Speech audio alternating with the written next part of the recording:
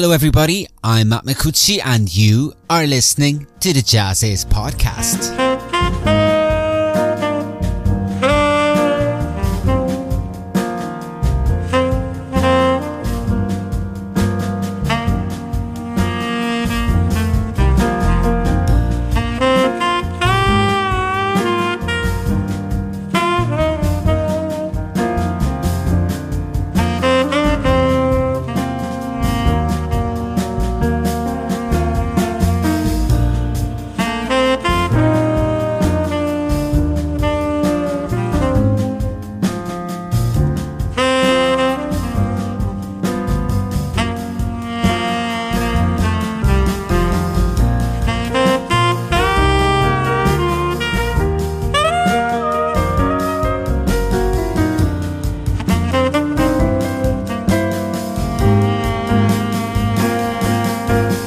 Hello everybody, Jazz Is online editor Matt Micucci here, welcoming you to the second episode of our brand new podcast series of regular conversations with some of the most amazing artists on the jazz and creative music scene today. A series that we simply like to call the Jazz Is podcast, and that comes to you in conjunction with our Jazz Is Vinyl Club. A series of vinyl compilations carefully curated by the Jazz Is editors, and that is a must for lovers of jazz and vinyl alike. One of these albums celebrates the art of the trio in jazz and aptly includes today's guest, Norwegian pianist Espen Eriksen, whose trio with bassist Lars Tomot Jenseth and drummer Andreas Bie has been going strong since its foundation in 2007, releasing a number of amazing records on Runa Gramophone. One of them, Perfectly Unhappy from 2018, is actually a collaboration with the acclaimed British saxophonist Andy Shepherd, a collaboration renewed on the trio's latest album, In the Mountains, the band's first ever live full-length, released earlier this year. This exciting collaboration is just one of the topics discussed on this week's Jazz Is podcast. So fire up an Audio Teeny and listen to the audio waves as they fly through the air. Here is our conversation with Espen Eriksen.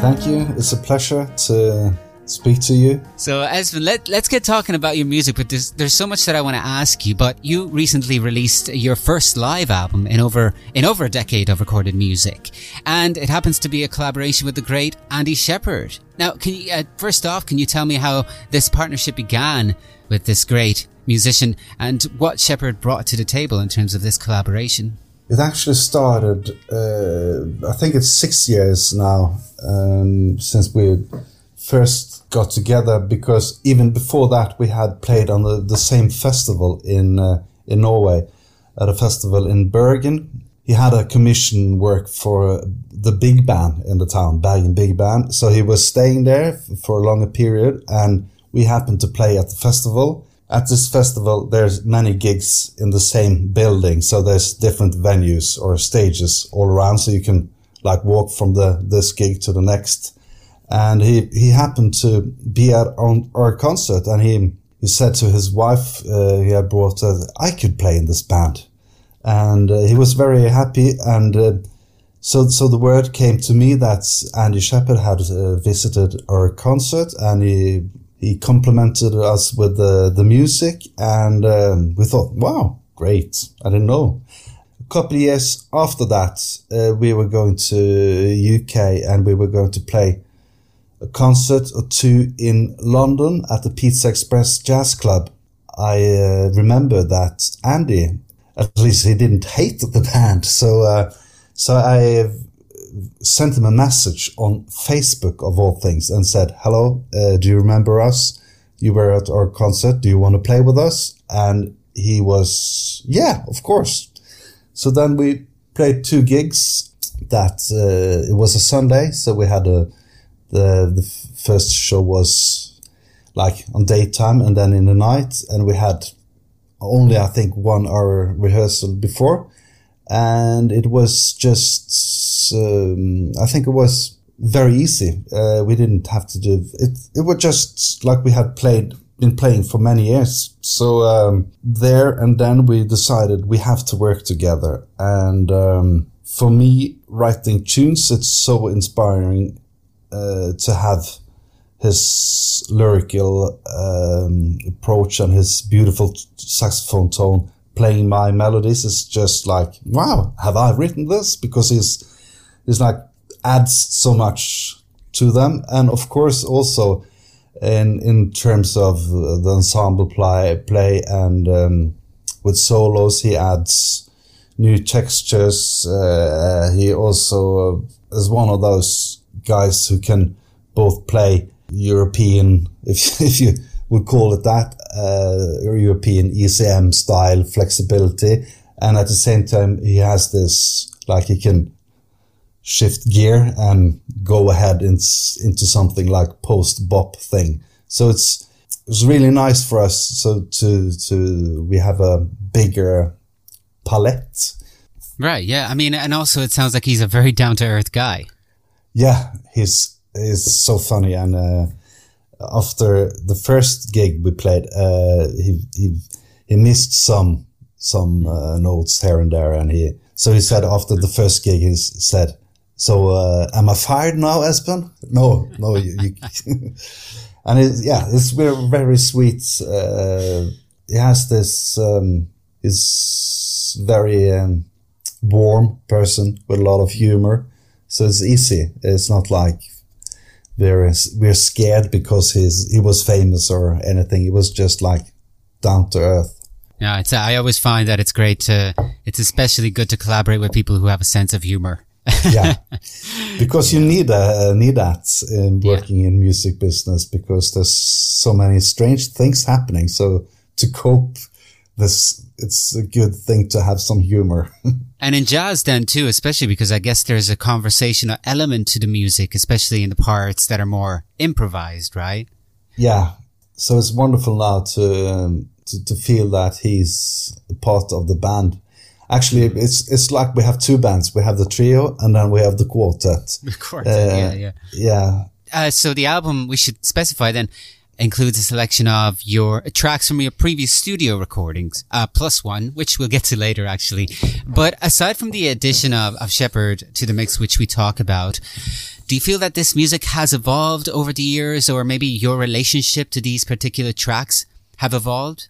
I feel like the biggest difference is that in the live versions, they're more stretched out. So like a song on album could be 5 minutes, but it can be almost 10 minutes in the concert version.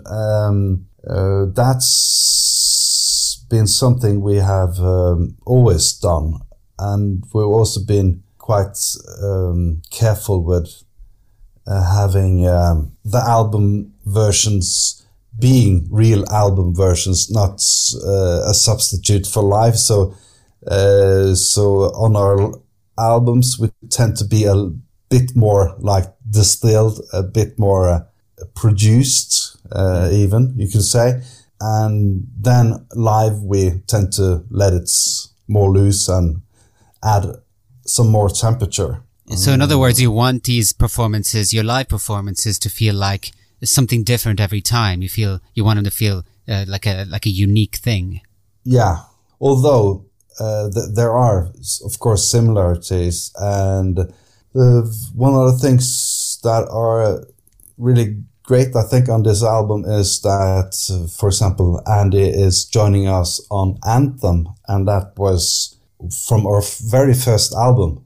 And now it's got a little more drama to it because he's taking a quite long solo, and the temperature rises. And so I feel like the core of the songs are still the same, but we are allowed to stretch them out, to toy with them, to play around, basically, during concerts. Right. And as we mentioned, this is your first live album too. And that, you know, having that album out there with this trio, I mean, quartet.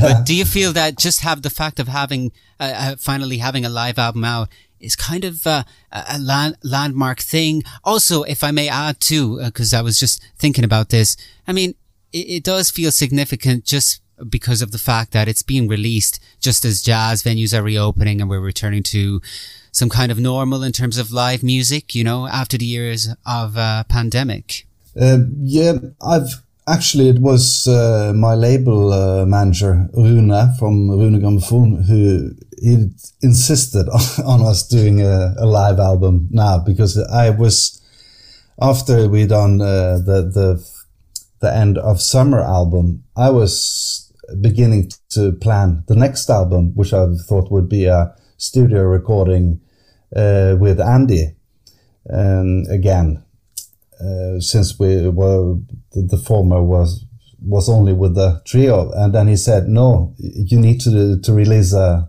live album now. It's been 5 studio albums, so you need to do that." And then I was, I don't know. I was prepared to make new songs and look forward, not backwards. But then I started to collect recordings from different places and listening to them. And I understood that, yes, we need to do this because, first of all, there's been a demand. Our audience, our fans are constantly asking us, when are you supposed to release a live album? And so we knew that there were someone out there who wanted the record. And then it was also good to show a kind of different side also on the album, that we can actually also play a bit more, I don't know, dirty or out there than we allow us to play on the albums. So I thought it was be a more complete image of the trio and our work with Andy.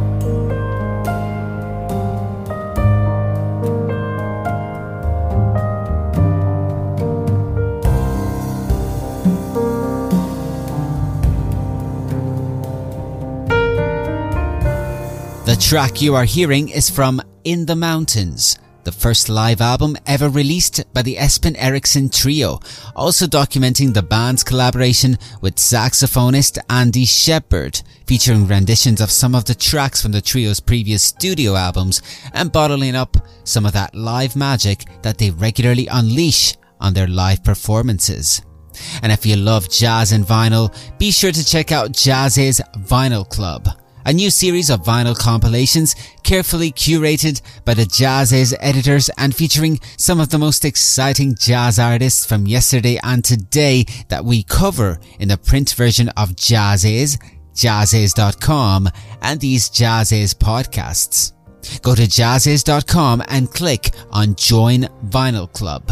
And now for the second part of our conversation with Espen Eriksen.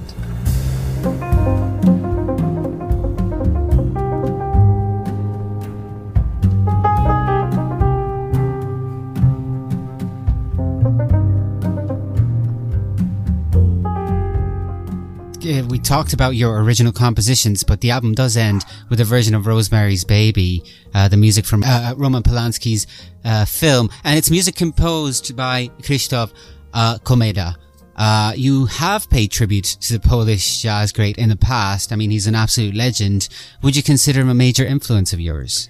I don't know if he's a major influence, but what I like with him and many other, like, for example, Charles Haydn or other composers, I like those composers who are able to capture certain emotion or vibe with only a few notes. I'm drawn to that minimalistic aspect.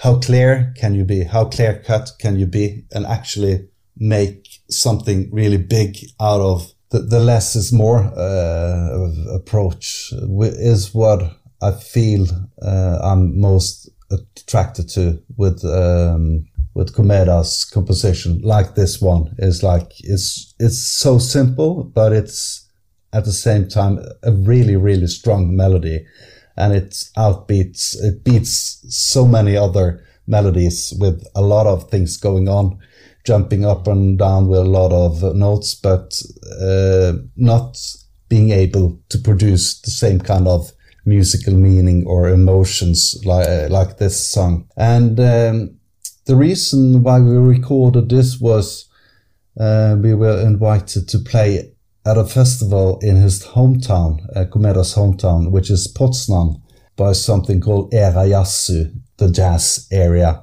and do a project there. They invite foreign musicians to do some of Komeda's work alongside their own things. So we played two of Komeda's composition on this concert, and it was a big concert hall full of people. And after playing this version of Rosemary's Baby, there was standing ovation, and people were like crazy. So and luckily there was a recording. They recorded the concert at the festival. So when I was thinking about doing this live album, I asked them, do you still have the recording? Do you have it on multitrack? And luckily they had. So we thought it would be a nice end to the record of something completely new, not us only playing all the songs. Yeah. Well, it's great music, but have you ever seen the film?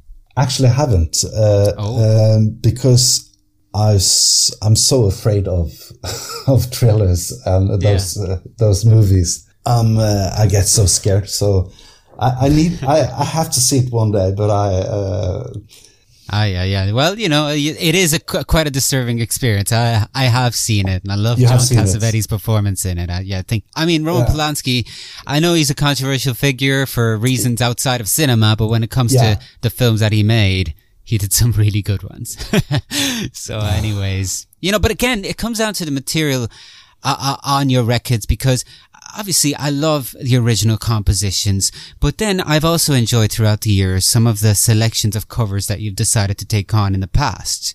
And some were quite surprising, like the one that pops to my mind just thinking about it is one from when you took on We Don't Need Another Hero.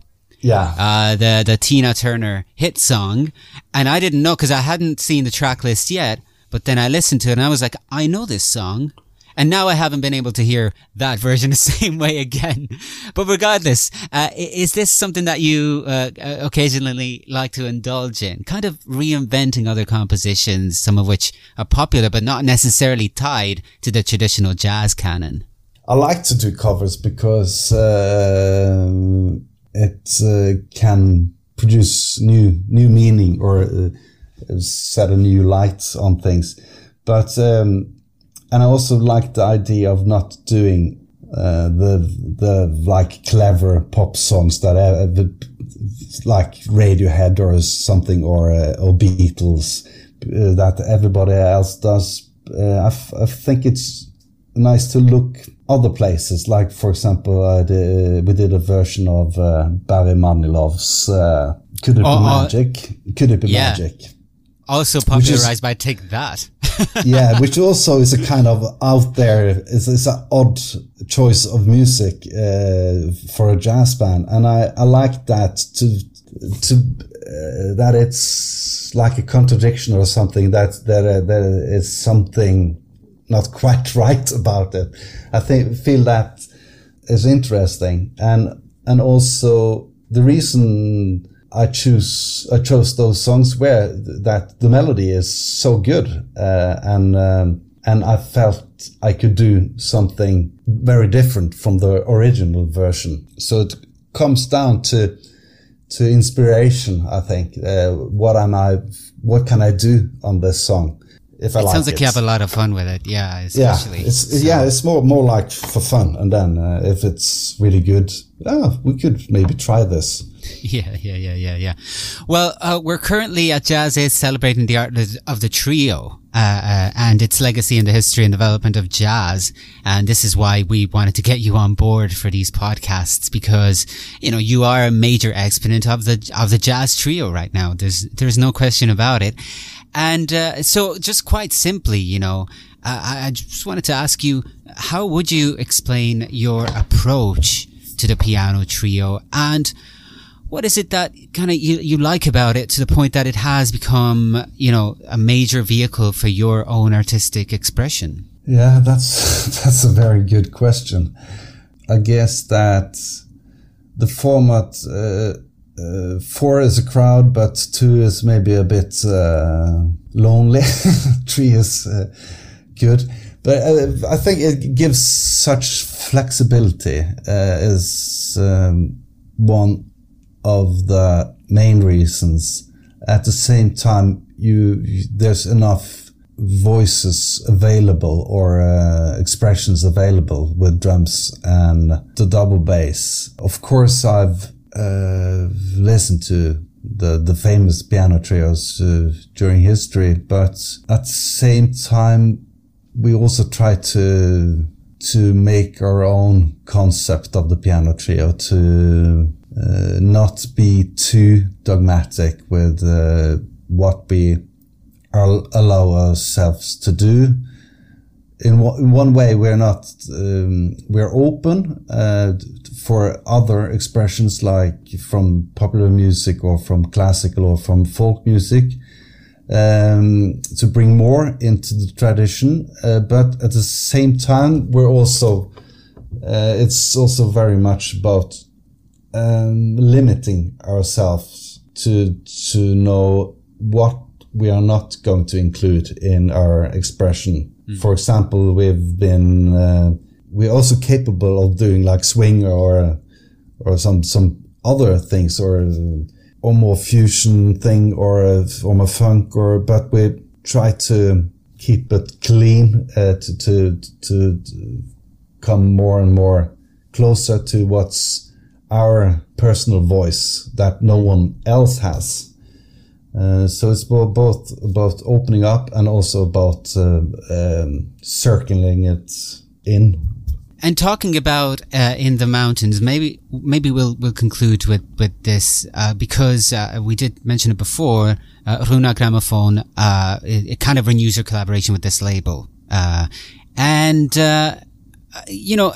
I'm looking at the visual aspect of your records, and there's sort of a side to that as well, right? Because if you put them side by side, it's almost like a series of different artworks. That's a part of one whole unique series. It's quite distinctive and recognizable. Do you find that this has become an important aspect of the records that you put out? Yeah, it is. We're lucky to be on Rune with the house designer Kim Hjortøy, who does all the work for Rune Gramophone. And I think it gives a sense of connection between all of Rune Gramophone's records, but especially on our records. I think it was his first records where he painted. Usually he's more into graphic design and manipulating pictures and so on. But on this our album, he's more into it almost looks like it's very naive, the paintings, and I feel, but there's also depth to it. So I feel it also resonates with the music in a way, and also when we are out playing, we get a lot of attention with these covers because they're not the typical jazz covers, and I love things that are like contradictions, like also are the title of our studio album with Andy Shepherd is Perfectly Unhappy. I like those things that also my music or our music, it's sometimes it can be melancholic, but but it also can feel like uplifting at the same time. I like those when it's both sad and happy at the same time, when it's a bit scary or at the same time cozy, or I like those because that's life also. Nothing is like black and white. There's all colors in all aspects, and I like that also to be included in music. There can be humor, but at the same time it's really serious. So I think listening to melancholic or sad music can be quite a positive and joyful experience. Yeah, and also at the same time, listening to very happy music that's only happy can be a very sad and frustrating experience. Or frightening experience. Yeah, this is what I hear every time I turn on most of the FM radios nowadays. I'm scared out of my mind. Yeah, you get terrified. Really scared and like what's happening? What's happening with the band? And if I hear the words, then I get depressed. Well, anyways, well, Espen, it's been a pleasure speaking with you. Thank you very much for joining us. Thank you. It's been a pleasure.